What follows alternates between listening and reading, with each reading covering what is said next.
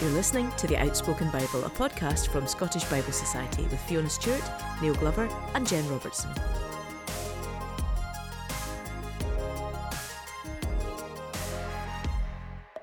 Welcome to Season 3, Episode 4 of The Outspoken Bible. I'm Fiona Stewart and I'm joined by Neil Glover and Jen Robertson. Hello to you both. Hi, Fiona. Hi. Neil, Jen and we've actually had quite a lot of contact with one another in the last week because we've been working on Christmas resources for SBS, and we've also been in a little poetry group that have been producing some stuff. So Jen and I have seen quite a lot of each other. Jen, do you want to tell us a little bit? Just drop that in. Just tell me that. Oh, it's just in the spirit of we've missed you. We would have liked to, That's not where I went, first of all. Poetry, yeah, and interesting that. Just we've noticed that. We'll move on. All right. Do you do that in your missional community when people expose the vulnerabilities? Yeah. Yeah, we noticed. Let's move on. Anyway, so you and Jen are very, very good friends and have a rich hinterland beyond the life of the podcast. Anyway, keep going. Neil, I like to think that you and I are also very, very good friends. I mean, sometimes we come on here and say that we've been on TV or something, and Jen's been excluded. Once. And I have twice. Sorry, I'm not going to go down this jealousy route because Jen, it's the best not friends. the least bit true. I love the fact that you and Jen have a rich, long-standing friendship. I mean, to be honest with you, this was just a quite lengthy introduction to the fact that Jen's going to tell us about the Christmas resources from SBS. Yes, and it's only been been she's going this to do it week, in rhyme. So. But none of my poems rhyme, really, because that's an extra bit of work. If you go to scottish.bible/Christmas, all our Christmas resources are now ready to order, and they will be leaving the distributors, I think, about middle of next week, but you can get your orders in now, and there's 3 items. So there's Christmas Journeys, which I've talked about before, which is a family resource, and you get a lovely map of the world and 7 activity cards to take you through 7 days during Advent whenever you want to use them. Take you through the Christmas story, including when Jesus became a refugee, so it's not just your bog standard Christmas story. It takes you to places maybe other resources don't take you. And as you go through this journey, you also go around the world and hear about some other people, and you stick stars on the map. And there's a fantastic podcast that Fiona hosts, which is great to help you and whoever you're with of all ages explore the Christmas story this year. And then we've got a Light and Life Gospel, which is a version of John's Gospel, a magazine style. It looks really good. Fantastic. Have a look at that. And our Advent reader, Emmanuel, God With Us, which goes from about the 5th of December right through to the Christmas season, short bits of scripture and some thoughts for you to reflect on. All there, all cost £1 per copy, so not a lot of money. And I think the minimum order for Christmas Journeys is 5, and the minimum order of the other 2 is 10, but £1 a copy. Go and have a look. And if you end up on an ordinary website, because we do have another website, if you just Google Scottish Bible Society, there's a wee link that'll take you through to the site. Fantastic. That's great. We'll put some links on the show notes as well. So I was just looking as Jen was talking there. So the podcast starts. So you're going in different journeys. Is that right? Yeah. Different forms of transport. I mean, is there a donkey in there? No, but there is a camel. Ah, right. Hot air balloon? Yeah, there's a hot air balloon, there's a camel, there's a ship, there's a taxi. Oh, right. Okay, so it's not fancy. From the original Christmas story then. No, it's world journeys to meet other people who have read the Bible and what it's done for them. It's a bicycle. How many are you doing? Skates. Is it every 7 week? 7 episodes. Yeah, and actually I'm not sure about that. So Jenna, they're all going to be up. They're all going to be out because people who use the resource will. It's not like you have to do it on this day. You can do it any day. So the podcast will all be there, and you listen in as you go through the resource whenever that is for you. And I mean, to be honest, the best bit for me has been finding the sound effects. I've had a lovely time. It's so good. Very, very good. And we have Davey. Oh yes, that's the best bit. Our young actor. Oh my goodness, he's just. I feel as though I've spent the week with Davey. It's been absolutely delightful listening to him read the Christmas story. So that's all available. Thank you, Jen. That's great resources that are out there. And what we're going to do in this episode is we're going to jump back into the book of Ezra. We're going to pick up at the beginning of chapter 7, where Ezra actually appears. Neil, I wondered when we get into the main event, if maybe you'll give us another of those overviews, because I think that's really helpful for people, isn't it? Reminding us of where we're at and the dates and all that stuff. Before we do that, though, we have had some correspondence. On to our email Outspoken. address. Yes, outspoken@scottishbiblesociety.org. And it's from Rachel McNeil. And I made a bit of a faux pas here because I actually know Rachel and had forgotten that. Well, I didn't connect the email with the person that I had met before. So she, I think, knows all of us, or certainly was very keen to talk to us. She's found the podcast via Gillian Gunn. So well done, Gillian, Well done, once again. Gillian. Spreading the word. Yep. She says here, and this is, I mean, I don't want to just blow her trumpets, but it's a lovely thing that she says. I look forward to every episode and love your honesty, integrity, and humour. You guys have been a bit of a lifeline and have helped me stay in tune with God when church has often felt hard, like it has for many over the pandemic. Gillian, oh, sorry, Neil, you're not going to like this bit. Gillian was right. We do love Jen. It's okay. I'm bigger. I'm able to handle this. And I've found her passion for multi-generational worship inspiring. We're hoping to start home groups that include children going forward in our church.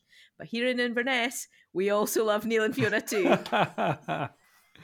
Yeah, just say that's a lovely email. Thank you, Rachel. Also, she was in Aberfeldy. She was in Aberfeldy in October for a week's holiday. Oh, was she? They went to your church on YouTube. And they thought that, actually, here you go, Neil. My kids, aged 10, 9 and 6, thought it was amazing that the minister was giving a sermon from a paddleboard in the river. Thank you, Rachel. Keep up the good work. God bless Rachel McNeil. Thank you, Rachel, for that. Yeah, and if anybody else wants to get in touch with us. Yeah, please. What's the email address again? It's outspoken@scottishbiblesociety.org. Great. Or you can do it via social media, SBS social media. And I hope we can hear from Rachel once they've had their intergenerational Bible study groups using Grace Gatherings, another SBS resource, and see how it went. That would be great. Yeah, that's fantastic. Good. And I also check out the Christmas stuff because I think they'll like that too. So anyway, that's all the announcements for today. Without further ado, the intimations. It's time for Glover's Off. There's only one show in town this week for Glover's Off. It's COP26. The 26th COP. And I've been talking to friend of the podcast, Laura, Less Waste Laura, who I just think's a total star. And she's there representing Tear Fund. She's part of the Blue Zone. So I was first of all curious, what are the different zones? So she did explain this to me. There are a number of different groups of people. There are technical people. There are the UN delegates who represent each country. There are the media and journalists, and then there are people who are observers and are sent by organisations. And she's going on behalf of Tear Fund, and that's the Blue Zone. There's also the Green Zone, I think, which is members of the public, where you can go. And what happens, she was telling me, is that there's different themes for each day. So the first few days were world leaders. Then there was finance. Yesterday was an announcement made about coal. So what happens is they all go in to different rooms, UN delegates, and they negotiate. And I think the announcement yesterday was something like 190 people had agreed to end coal, I think some by 2030 and some by 2040.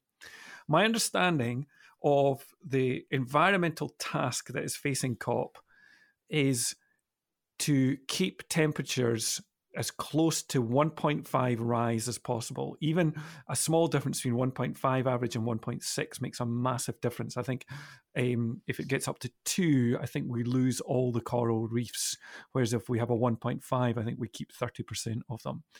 So, and it's all about keeping carbon in the ground, either by stopping it getting out into the air or by building sinks to hold carbon. So Laura was fantastic. She says, I'm very aware of all the problems with COPs. I think she's talked about, the prices, some of the kind of just nonsense that goes around with lots of people saying all the things that they do. But she was talking about the tremendous spirituality that there is there. And she told me a couple of lovely stories. One was that I think Tear Fund had a prayer meeting yesterday, and a female delegate, I think, came and was just so utterly moved at the way people were praying for COP. And another thing that had happened, I think Graham McMeekin, who heads up Tear Fund in Scotland, he had gone on a prayer walk, taking people on a prayer walk yesterday. And once again, another delegate had come along who doesn't have a faith connection. I was just utterly blown away by what was happening. And I said to Laura, is this like a taste of heaven? And she paused, first of all, because I think the journey has not been without its difficulties, and both inside and out. But actually, she said, yes, it's just a wonderful sense of connection of all the different nations coming together to work out how we live well within our planet and look towards a future together. So Glover's Office this week is about COP26, and go Laura, go Tier Fund, and go all those who sense that their discipleship to Jesus Christ, who came not just because God loved the people of the world, but because God loved the world, that he gave his only son, who faithfully are following that call in the world of COP26 as we record this today. So Glover's Office, COP26. Fantastic. Can I just push back on one thing you just said, though? Yeah. I think we artificially separate God's love for the world and God's love for people. I think these are highly, highly integrated things. Oh, yeah, sorry. I get irritated when the climate discussion becomes all about the planet, because the planet is also the people who live on the planet. It's not. Oh, it's not right, yeah. I know that's not what you meant, but I just yeah, feel quite strongly about that. But are you pushing into a debate which says let's a form of environmentalism which is all about it's quite dehumanized. Yeah, all about looking after the resource, but takes no account of the impact on people within those situations. Yeah. So, I mean, I really and this really gets into the complexities of this, and I think we need conversations. So one example would be in Africa, the conservation of lions, which for many people in Western countries, these are what's called charismatic megafauna. It's lovely lions. But if you live in Africa, lions are utterly terrifying. People hate lions. I'm not saying all people in Africa hate lions, but if you live in a village where there are lions being terrorized, and it's that kind of Western romanticism which doesn't take account of what the lived lives are of people who have to engage with those decisions. Is that what you were meaning? Yes, you've articulated that much more clearly than I was able to. And there's many other issues like that around renewable energy, like cobalt mining, and what we're doing to the people who are mining for that. It's a very complex issue, isn't it? And may I just say, Neil, Jen has written a poem this week on the topic of mining, which is very moving, beautiful, about her grandfather who worked in the steel industry and the impact. Well, all about this, various industries that pour out pollutants, and the history of them. Can the poem go on the show notes? Yes, it can do. And also people can find those poems. So that's a foolproof creative arts initiative where you can find those poems if you search the hashtag foolproofhope26. So foolproofhope26. And Jen has been faithfully writing every day, as have I. And it's been really interesting to see what how people respond in a creative way to what's being discussed. Can I just do one other advert, which is another friend of mine, Cameron Mackay. I don't know if Cameron listens to this, but he is producing a daily podcast, the COP26 Daily. And you can find that. It's really helpful little interviews and updates. Great. And he's in at the heart of the Blue Zone and doing that. So big shout out to Cameron for doing that. Jen, I just have an aside question here. You're writing a poem every day. Is that making your poetry muscles get stronger? It's been great. What Fiona does is foolproof as Fiona. What they do is put up a prompt word at 10 o'clock in the evening. And so what I've been doing is going to bed, falling asleep with that word in my head. So we've had leadership and money and energy and youth all linked to the COP themes for each day. And then when I wake up early in the morning, as I do, I then formulate that into something before I start work for the day. And yes, if you end up on my blog, if you follow these links that Fiona's mentioned, you'll see that there's been years between my poetry or my writing, and to do something every day is brilliant. And using different styles but I think everything I write is very embedded in just my ordinary everyday. Listeners of the podcast will be surprised. So it's been really good to think how does this big theme connect with me and my lived experience and other people that I've known. Really, we need to keep doing it, Fiona, really, probably. Yeah, find a way to do it. It's all connected to a kind of broader thing, which is Poems of Hope, which is trying to speak hope into these big issues that we're facing in the world. Anyway, let's turn to Ezra. Let's think about Ezra chapters 7 to 10. Now, the last time we spoke about Ezra, we were talking about Zerubbabel, and we talked quite a lot about the place of worship in community. And I think it all felt, well, my reflection on it was that it felt quite hopeful, quite organised, quite visionary. Today we're get to the kind of gnarly day-to-day reality of life for people who've returned from exile, and we are going to touch probably on some quite hard topics around that, hopefully helpfully. Neil, I did wonder if you could start us off maybe though with a reminder of where we're up to in the narrative.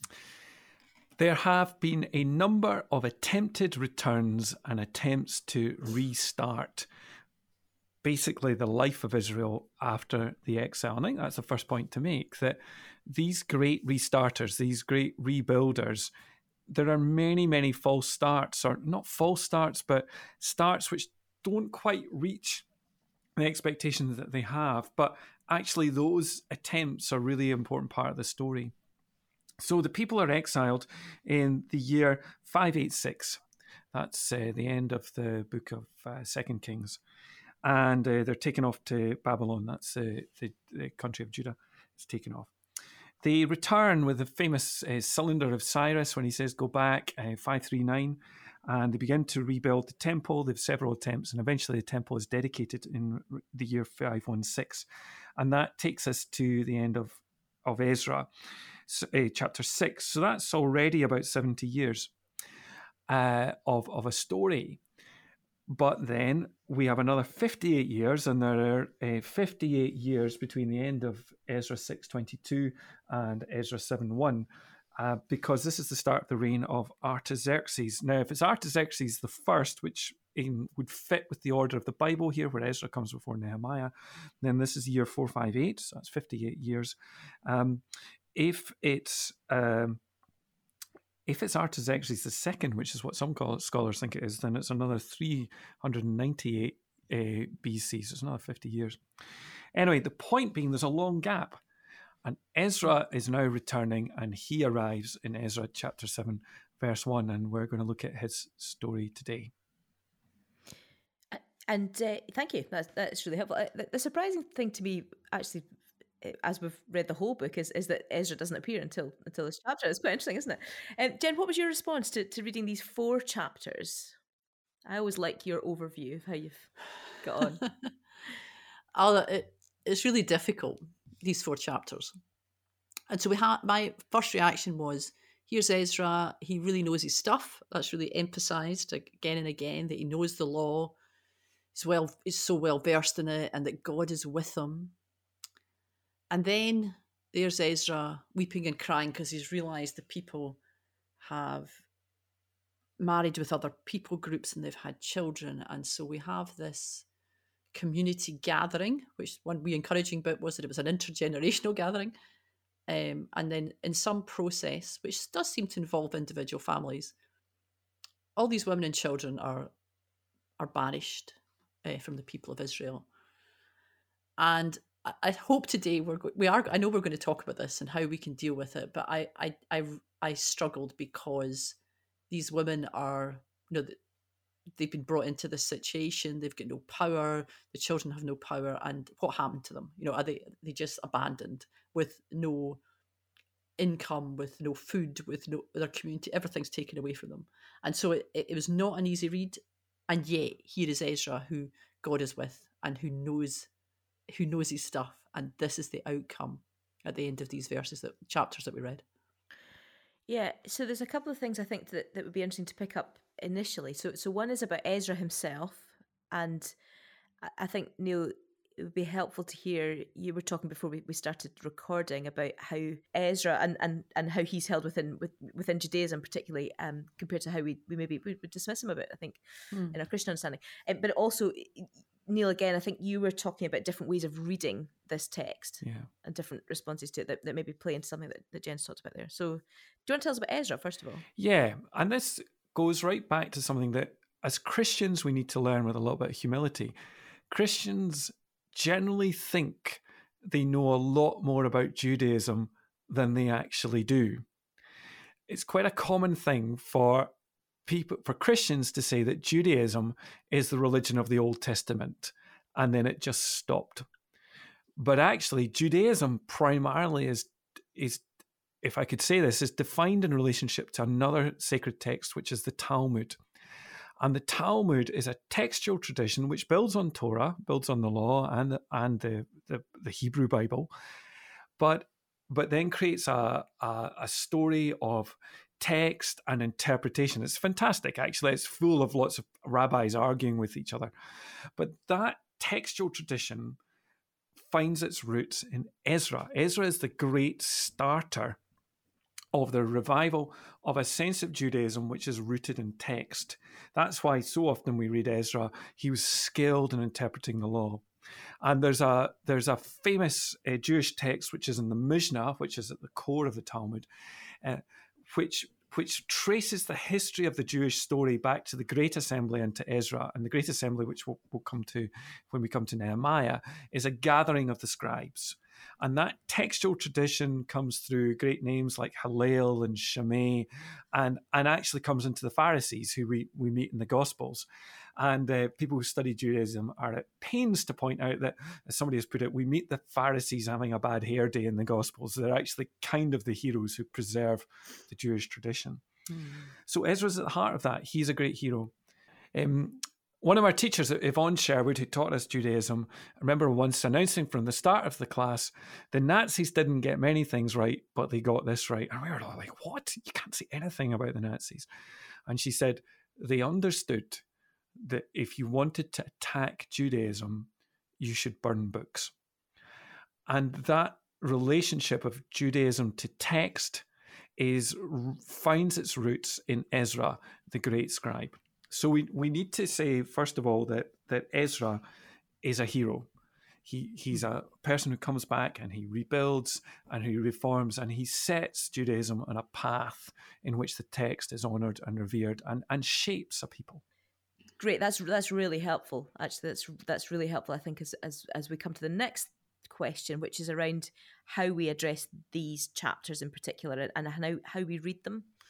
So the problem, I think, really we're talking about with the chapters is the story of the intermarriages, which is really happening from 9 and 10. So I think we're great with 7 and 8. We love the committed Ezra, who is the man with a mission, with humility, who weeps for the sins of his people, and who leads the people courageously in rebuilding the temple. And we love the stories, for example, of him refusing a bodyguard because he wants to be wholly reliant.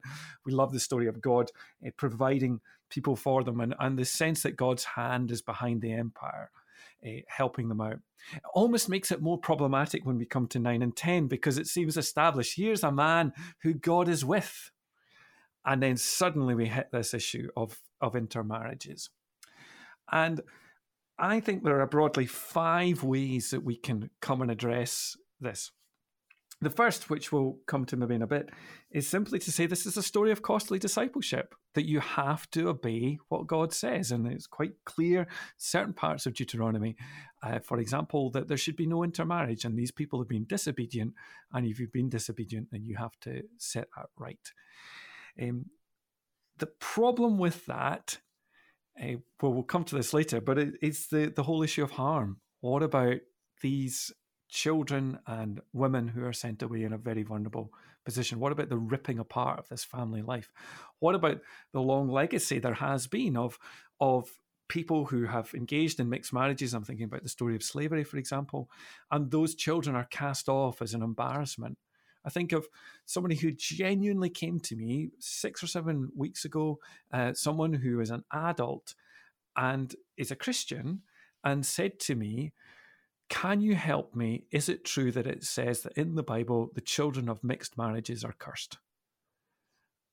And I had to answer, well, I'll maybe come on to some of the answers, but this person had lived with this. And this person, by the way, came from a mixed marriage. So that was very real to them. So the first reading is the cost of discipleship. You just have to obey. The second one is the one that says that was all right in those days, that was what was needed then. And that sometimes in the Bible, certain things are asked at certain times which don't apply for the whole of the Bible. So that's one reading. The problem with that reading is it ever right to do that to families? Is that okay then? Yeah. The third... Yeah, you earn quite shaky ground with that, don't you? Because then all ethics are shiftable. And Yeah. I know. Yeah, I mean, that's a massive question that you come to when the conquest narrative of Joshua, where people are told to kill women and children. Yeah. The third, and this is where I begin to move towards things which I personally would advocate are that this has to be read in the context of the whole Bible. And there is a tension here.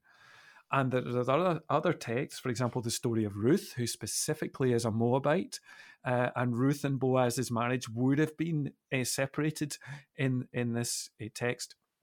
And to say that we have to read this in the context of the whole Bible. We have to read the fact, and this was the answer I gave to my person who came and said, are people in mixed marriages cursed?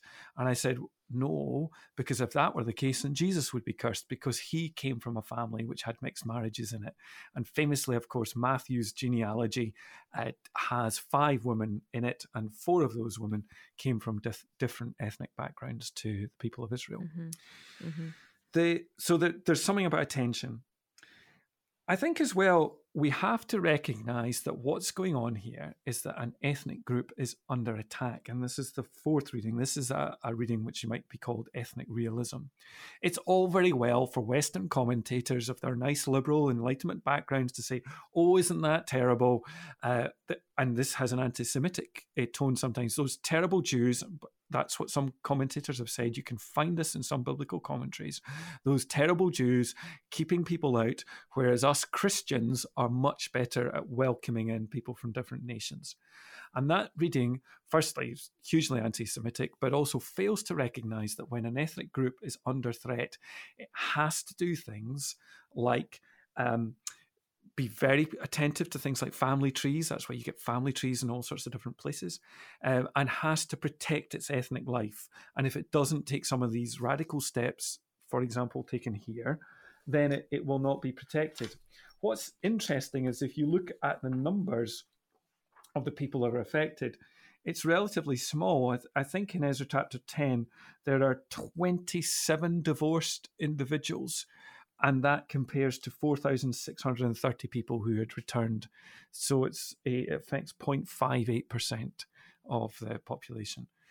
So is it that bad? I mean, I still think for those 27 people, it was horrific. But yeah, that's one way of reading. And finally, which comes from people like Peter Enns and Rachel Held Evans, they would say simply, this is a text which records what happened. It records the fact that a heroic leader also did something horrendous. It's a fact that we look at this text, and actually we'll come to these people. We're told that some people object. The text always creates a hole where we actually have to say, no, I stand here with those who objected to this happening, and this was not right. But it's important that we record the fact that in the name of religion, sometimes terrible things are happening. So in summary, there are 5, I think, potential readings. One is this is a story of obedience. Second, this is a story of changing morality. Third, this is a story which has to be set in tension with the whole of the rest of the Bible. Fourthly, this is a story about ethnic realism and how ethnic groups have to protect themselves. And fifthly, this is a record about bad things being done in the name of religion. And actually, we should read this text and say, this was wrong. I think that's a really helpful place to start, Neil, because we've talked about this previously on this podcast, but I mean, partly the reason why we have this podcast is about helping all of us to understand how to read the text well. So whether that's about the proclamation that we talked about at the very beginning of 2020 when we were talking about speaking out scripture, or whether it is that coming at the text with a critical eye that understands we're not just there to cherry pick the good bits. And we've talked about that, or the bits that we like. I say the good bits.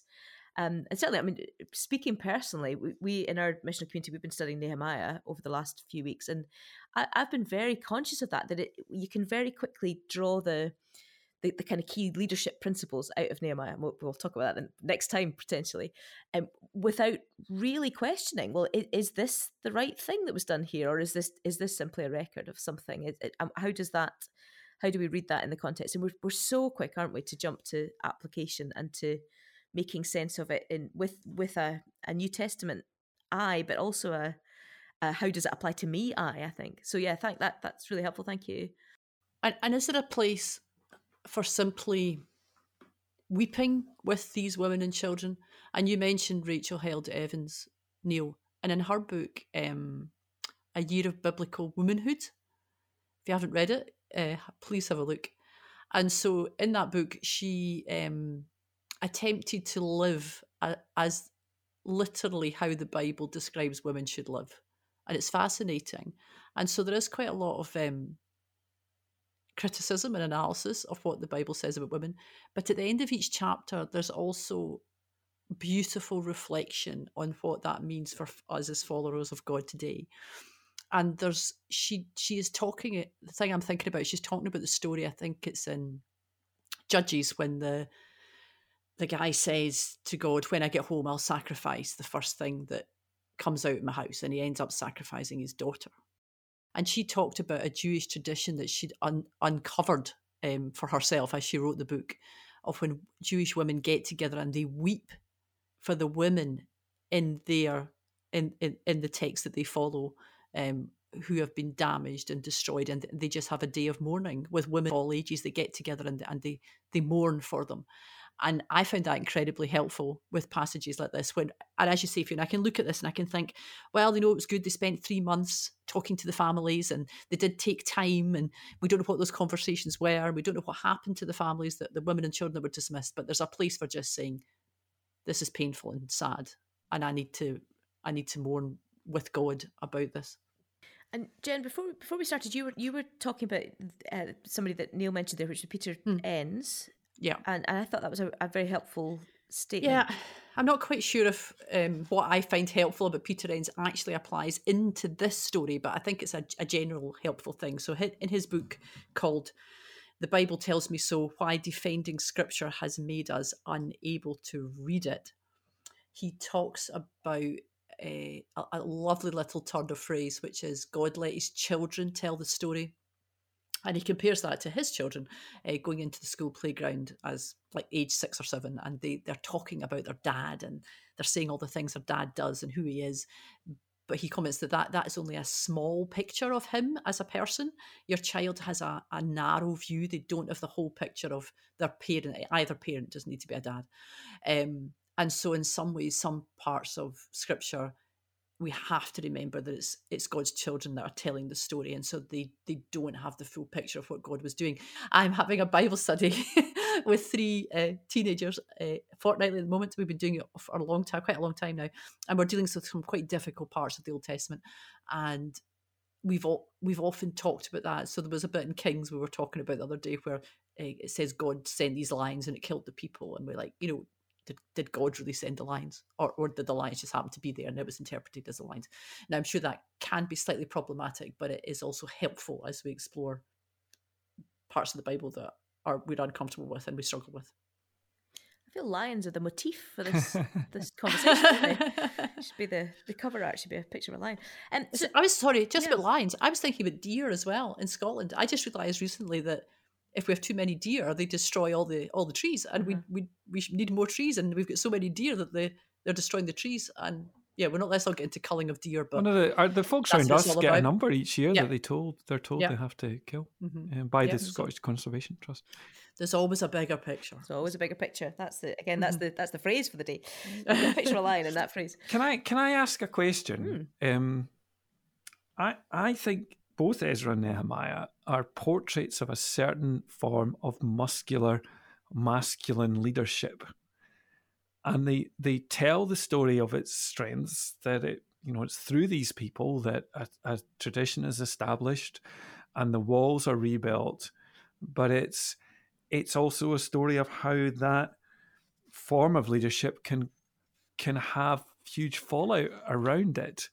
I'm wondering, both Fiona and Jen, you've been around male, sometimes muscular leaders. How do you respond to the text on that sort of a level? Well, I think because having read Ezra so much in the past few months because of this podcast, I understand what you're saying, but there's moments that he's his softer side or his more broken side is exposed. So he is weeping and crying and pleading, and then he does speak with people. He takes time with people.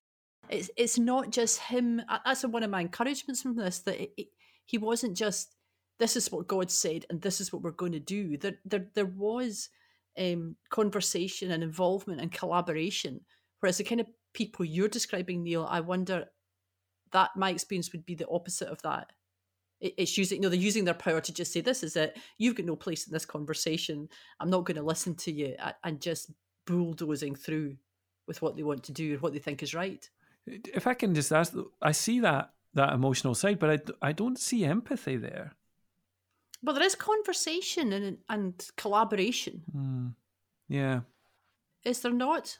Ezra the priest selected men who were family heads, one from each family division, and they sat down to investigate the cases. And by the first day of the first month, they finished dealing with all the men who had married foreign women. Now, how many months was? I don't want to assume it's 12 months. How many months would it have been? Anyway, so that's a few months. And now I know, he is talking to men, obviously, because that's the culture. And what I struggle with as a woman, and it shouldn't just be because I'm a woman, but it seems that the women and the children who are going to be so damaged by these decisions are just not there. Yes. Where they brought later on when they have the conversations with the families, I don't know. So I mean, I see where you're coming from, Neil, but actually, as reading it again, there was in some ways there was a sense of community rather than just Ezra doing his stuff. Rather than the command and control, there are elements of collaborative leadership there. I think the way I would respond, Neil, is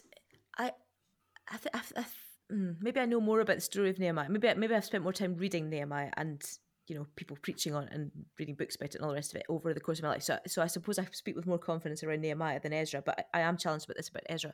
Is not so much what you're going after there in terms of how I respond as a woman to male leadership, but what does it look like to be a female leader? Mm-hmm. Because I think the models of leadership that we are presented with, to some extent, encourage women to almost adopt that model. Now, I'm not saying that's a male model of leadership. Mm-hmm. It just happens to be practiced in these texts by male. So there is a masculinity to that. So, but I wouldn't want it to be heard that I'm saying, oh, that's masculine leadership, that's female leadership. But I think I recognize in myself, but also when I look at other female leaders, sometimes there is that temptation to fit into the mold of what the culture is telling us leadership should look like. So the classic example with Nehemiah, we talked about this last time, is that he is, it's kind of business model leadership, isn't it? So you extract the principles of how he strategizes, and then you say, well, that's good biblical leadership. Is that? I suppose what I'm saying is, I think as I'm getting older, and I suppose that some of the knocks of life and some of those experiences with that quite defined masculine leadership, those things have taught me that it's okay to lead a different way. Yeah. So it is okay to and it's interesting to set that against Jesus' leadership, isn't it? Because Jesus always knocks this away. Yeah. Yeah. Because he's not the kind of typical example of how we would view strong masculine leadership. But he is exercising strong masculine leadership. It just looks different. It's actually a stronger kind of strength. It's a stronger strength. It's the strength of gentility. Is that one? Gentleness. That's the word I'm looking for. I read about some research in one of these big tech companies, I think it was Google, where they tried to work out where their teams were succeeding and where they weren't. And they did a huge analysis, all the people in task, all the questions.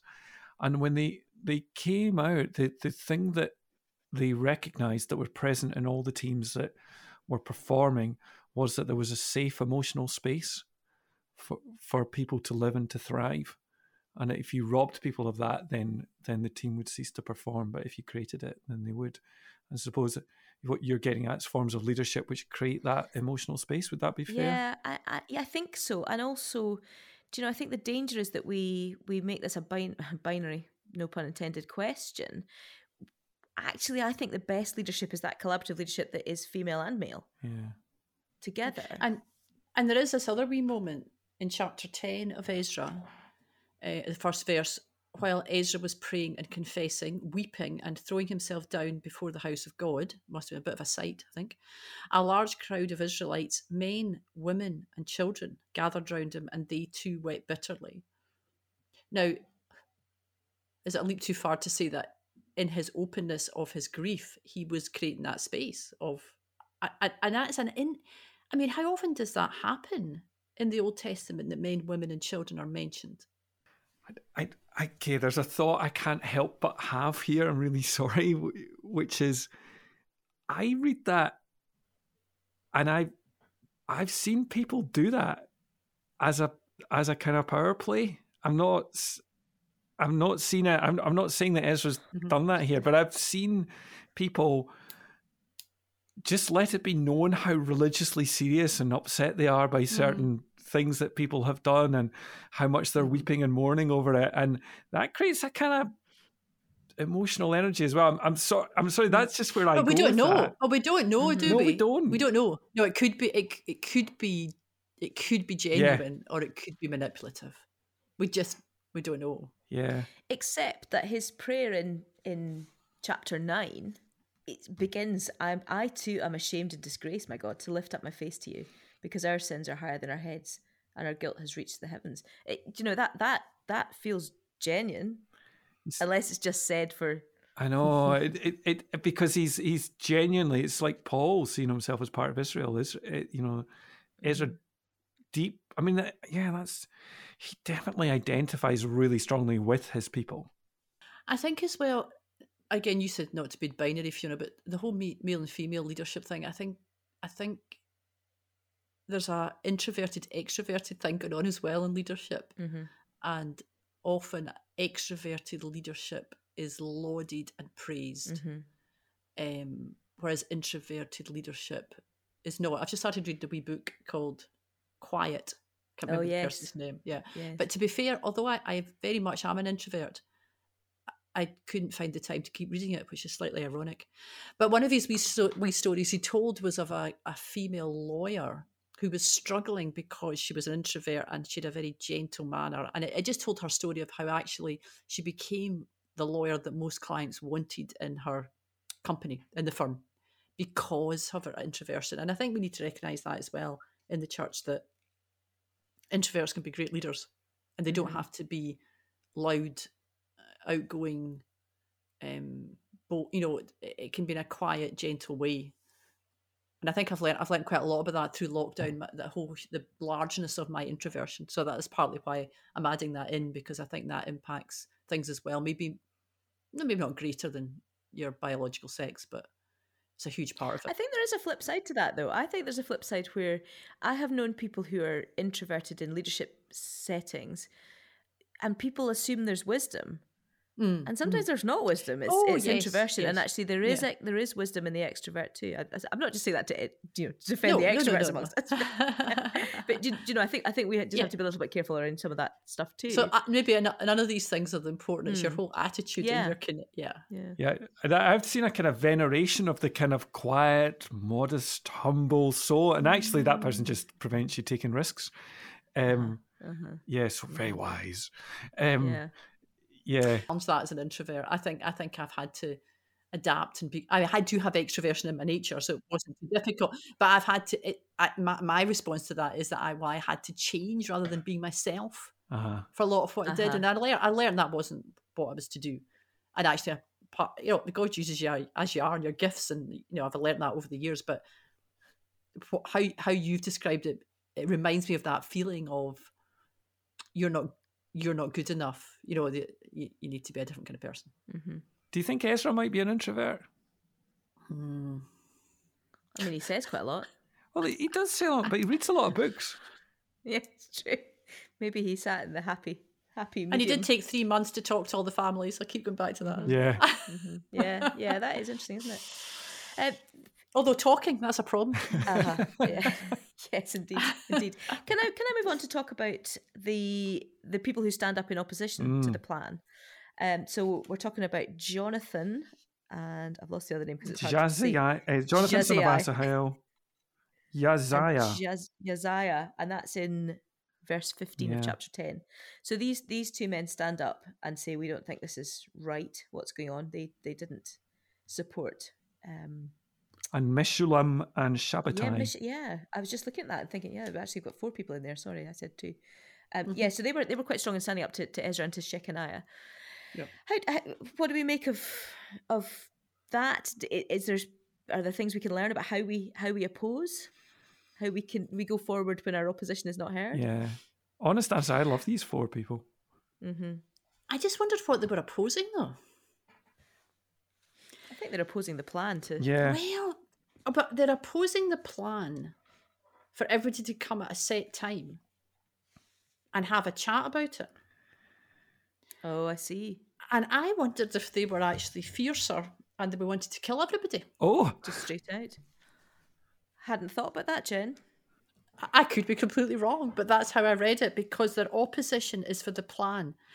I don't think is there opposition? I'm asking the question. Is there opposition to the children and women being sent away? Is there opposition to having this kind of process? And really, they just want to get rid of them now, and they want to be deal with it, more cruel. Be done and move on. I don't know. I mean, it's not clear. I've always read it as we've got a plan to go. We need to separate ourselves from the wives. It's raining really hard. We can't do it now. I thought that was interesting. The rain thing was really interesting, wasn't it? We're in the rainy season. We've got to sort this out. Yeah. Let's go and do it on a regionalised power structure as opposed to centralised. And they opposed it. So what are they opposing? Are they opposing regionalisation, or are they opposing marriage separation? I don't know. I think that it's one of these holes in the text where you're invited to go. It's like the story of Hagar. You know, it's impossible. I think it's impossible to read Hagar's story in Genesis without feeling for her. And yeah, I was reminded of Hagar actually a lot when I was reading these chapters. Hagar is really important for Black American women. Yeah. And your question stands, Fiona, because you were going to ask us before I put in that different angle. But how do we oppose? How do we challenge? And I actually was going to follow on as well and say I think it's interesting that they are named. Mm-hmm. So the opposition it's not hidden. It's not whatever the opposition is to. It's not sort of, well, we made the decision and we'll just not mention the fact that a few folks stood up against whatever that was. But they are named and given their family names. And it is very pertinent for our culture just now, because it is increasingly hard in some situations to have an opposing viewpoint. And it's not because you're having an opposing viewpoint, but you want to lay out the different elements, just like we did earlier on when we were talking about COP26. You know, that there's different perspectives and different impacts, and sometimes often the way things are presented in our culture at the moment, when the UK, maybe broader than that, it's difficult to have a different voice. And I wonder why that is. Is it the nature of the platform of our discussions? So we're not having listening conversations. We're just throwing out statements. So you get put either side and you don't find the middle ground. Or it's quite relevant, I think, how we speak out. Mm-hmm. And how we disagree well. Do we have anything else we'd like to say? Or are we going to go all introvert? I'm sitting in the place of tension. Yes. Which is always a place to be. It's a good place to be. Yeah. Well, let's wind up today's conversation just with, again, a takeaway, and then Jen, we'll hear what your gems are. So what are our takeaways? You're actually going to laugh when I say mine. Well, I say mine first. Yeah. What are you thinking? Why not? Well, because, genuinely, my takeaway is I would like to, I was really quite challenged about what you said, Neil, about how as Christians we address the Old Testament and the Judaic history. And do you know what I've not done yet? I know. I've not gone to investigate the I'm going to Levitical ask you that line. So I think just every time we talk, I think I need to go and do a bit more reading. And I would be interested in any book recommendations that would help me do that, to engage with things like the Talmud. Very, very short introduction to Judaism. Yes, that's what I would like. Oh, is that what it's called? Yeah. It's a whole series called The Very Short Introductions. Oh, thank you. I thought you were just building up to tell me what the title was. No. That's a very short introduction to Judaism. Thank you very much. Thank you. That is my takeaway. Alongside lots of other things, actually. Yeah. I think the reminder that Jesus, and it sounds simplistic, but Jesus brings, he represents the coming together of that, and he opens this all up for Jews and non-Jews and those who come from families that are mixed in lots of ways. My takeaway is, Jen, your defense of Israel. I was very quick to condemn him, or to condemn him in the second part. I really like him in the first part. So yeah, I'll have to ponder 3 months of family consultations. My takeaway, because when I talked about Rachel Held Evans and that the taking time to mourn for women who were damaged, destroyed, not damaged, that's not the right word, ignored, hurt, abused, take time to mourn for them again. I'd kind of not forgotten about that, but reminded to do that. Mm-hmm. And then I suppose, as you say, Fiona, that also takes me to Jesus, who again and again brought in women and not just included women, but raised them up to equal status. And yeah. Good. Thank you. Thank you both very much. So Jen, what is your gem for us today? This week, I've been thinking about letting go, or maybe more accurately, not holding on too fiercely, this may be a better word, to the young people that we have the privilege of spending time with. And it's really simple. I'm just all through my life, I've been aware of the tension of you love and care for children and young people that you know in your church family, and I have a longing for them to fully know what it is to know Jesus with them and to love him and follow him. And that is always a tension in that for me becomes like I'm hanging on to them, but I'm not their gods. And I think part of what made me think about it was I've had a coffee or lunch with a few people recently who are now really old, but I used to know them as young people, and they're all over the place and doing different things. And for many of them, they're still following Jesus. They're in different churches. And that was just a reminder that for the young people I know now, they might go different places, they'll be part of different church families, but I'm just here to do what I do now. And that is an encouragement for, I think, but maybe particularly if you're in a small church and there's just a few young people, that if you have any tension about losing those young people, and I'm making inverted comma signs, give all that anxiety to God in prayer, and don't let that anxiety be shown to the young people as if you were like forcing or manipulating them or to be something you want to be. Just love them and do the job you're asked to do, and let go. Thank you very much. That's great. Thank you. Next time we're going to be in Nehemiah. So if you're reading ahead, then it's Nehemiah chapters 1-7. So it's all about the walls and the opposition and the calling to go and lead. So all of that stuff, a lot of which we've sort of begun to speak about actually as we've talked about Ezra. So we're going to be thinking about rebuilding the city, and I'm looking forward to discussing that with both of you. I don't know. I'm sure, well, as Rachel's email said, people are benefiting, but personally I benefit. So I'm really appreciative of that. Thank you. Yeah. So if you've got any questions about what we're reading, or there's anything you want to speak to us about, don't forget you can get in touch. That's outspoken@scottishbiblesociety.org. But otherwise, it's time to say goodbye, and thank you for joining us, and join us next time. Thank you. Bye.